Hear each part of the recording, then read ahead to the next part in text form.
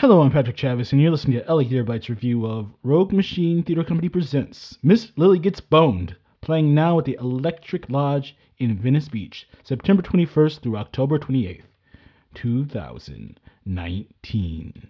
Rogue Theater Company's production of Miss Lilly Gets Boned covers very highly uncomfortable topics connected with religion, violence, life, and animal cruelty in a clever and engaging work of art that's funny and thoughtful.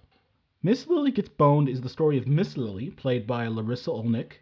She's a children's ministry teacher at a church. She's in her mid-30s and still a virgin, and she hasn't found the right person yet. Miss Lilly prays about it, and the man of her dreams, Richard, played by Iman Nazimende, appears as a widower, the father of one of her students, Jordan, played by Brady Amaya. Miss Lily's life is changed forever as she begins a new relationship with Richard and tries to help Jordan. While this is going on, a doctor played by Cavi Ladinier is trying to communicate with an elephant. While the show is packed with different messages that the playwright is trying to get across, it never feels heavy-handed. The story really does a great job of staying focused on the characters and making them interesting and engaging. Even if you're not a virginal woman of 30, you can relate and understand the perspective of the main protagonist in this show. And it's made even better by the over-the-top performance of Olnick delivered on stage.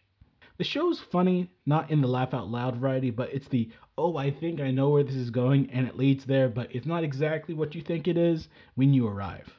This is a fascinating show with a great art direction from a good crew of artists. Sean Coteletti, who worked on the puppet design, Mark Royston, who worked on the shadow puppet design, and Stephanie Curley Schwartz, who was behind the scenic design in the show.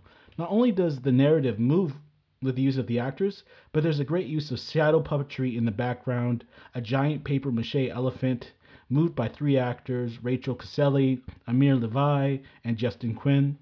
And though at times you question, what does this all mean? Even with the diverse elements in the show, seemingly so far apart from each other, the story really does come together. This show has adult themes, and I wouldn't recommend this show for children, but by the end of the show, the journey was worthwhile and quite unique. I give Miss Lilly Gets Boned a 9.2 out of 10. It's an exceptional show. Thank you for listening. If you like LA Theater Bites, please leave us a review on our iTunes page and let us know what you think or what you'd like to hear more of.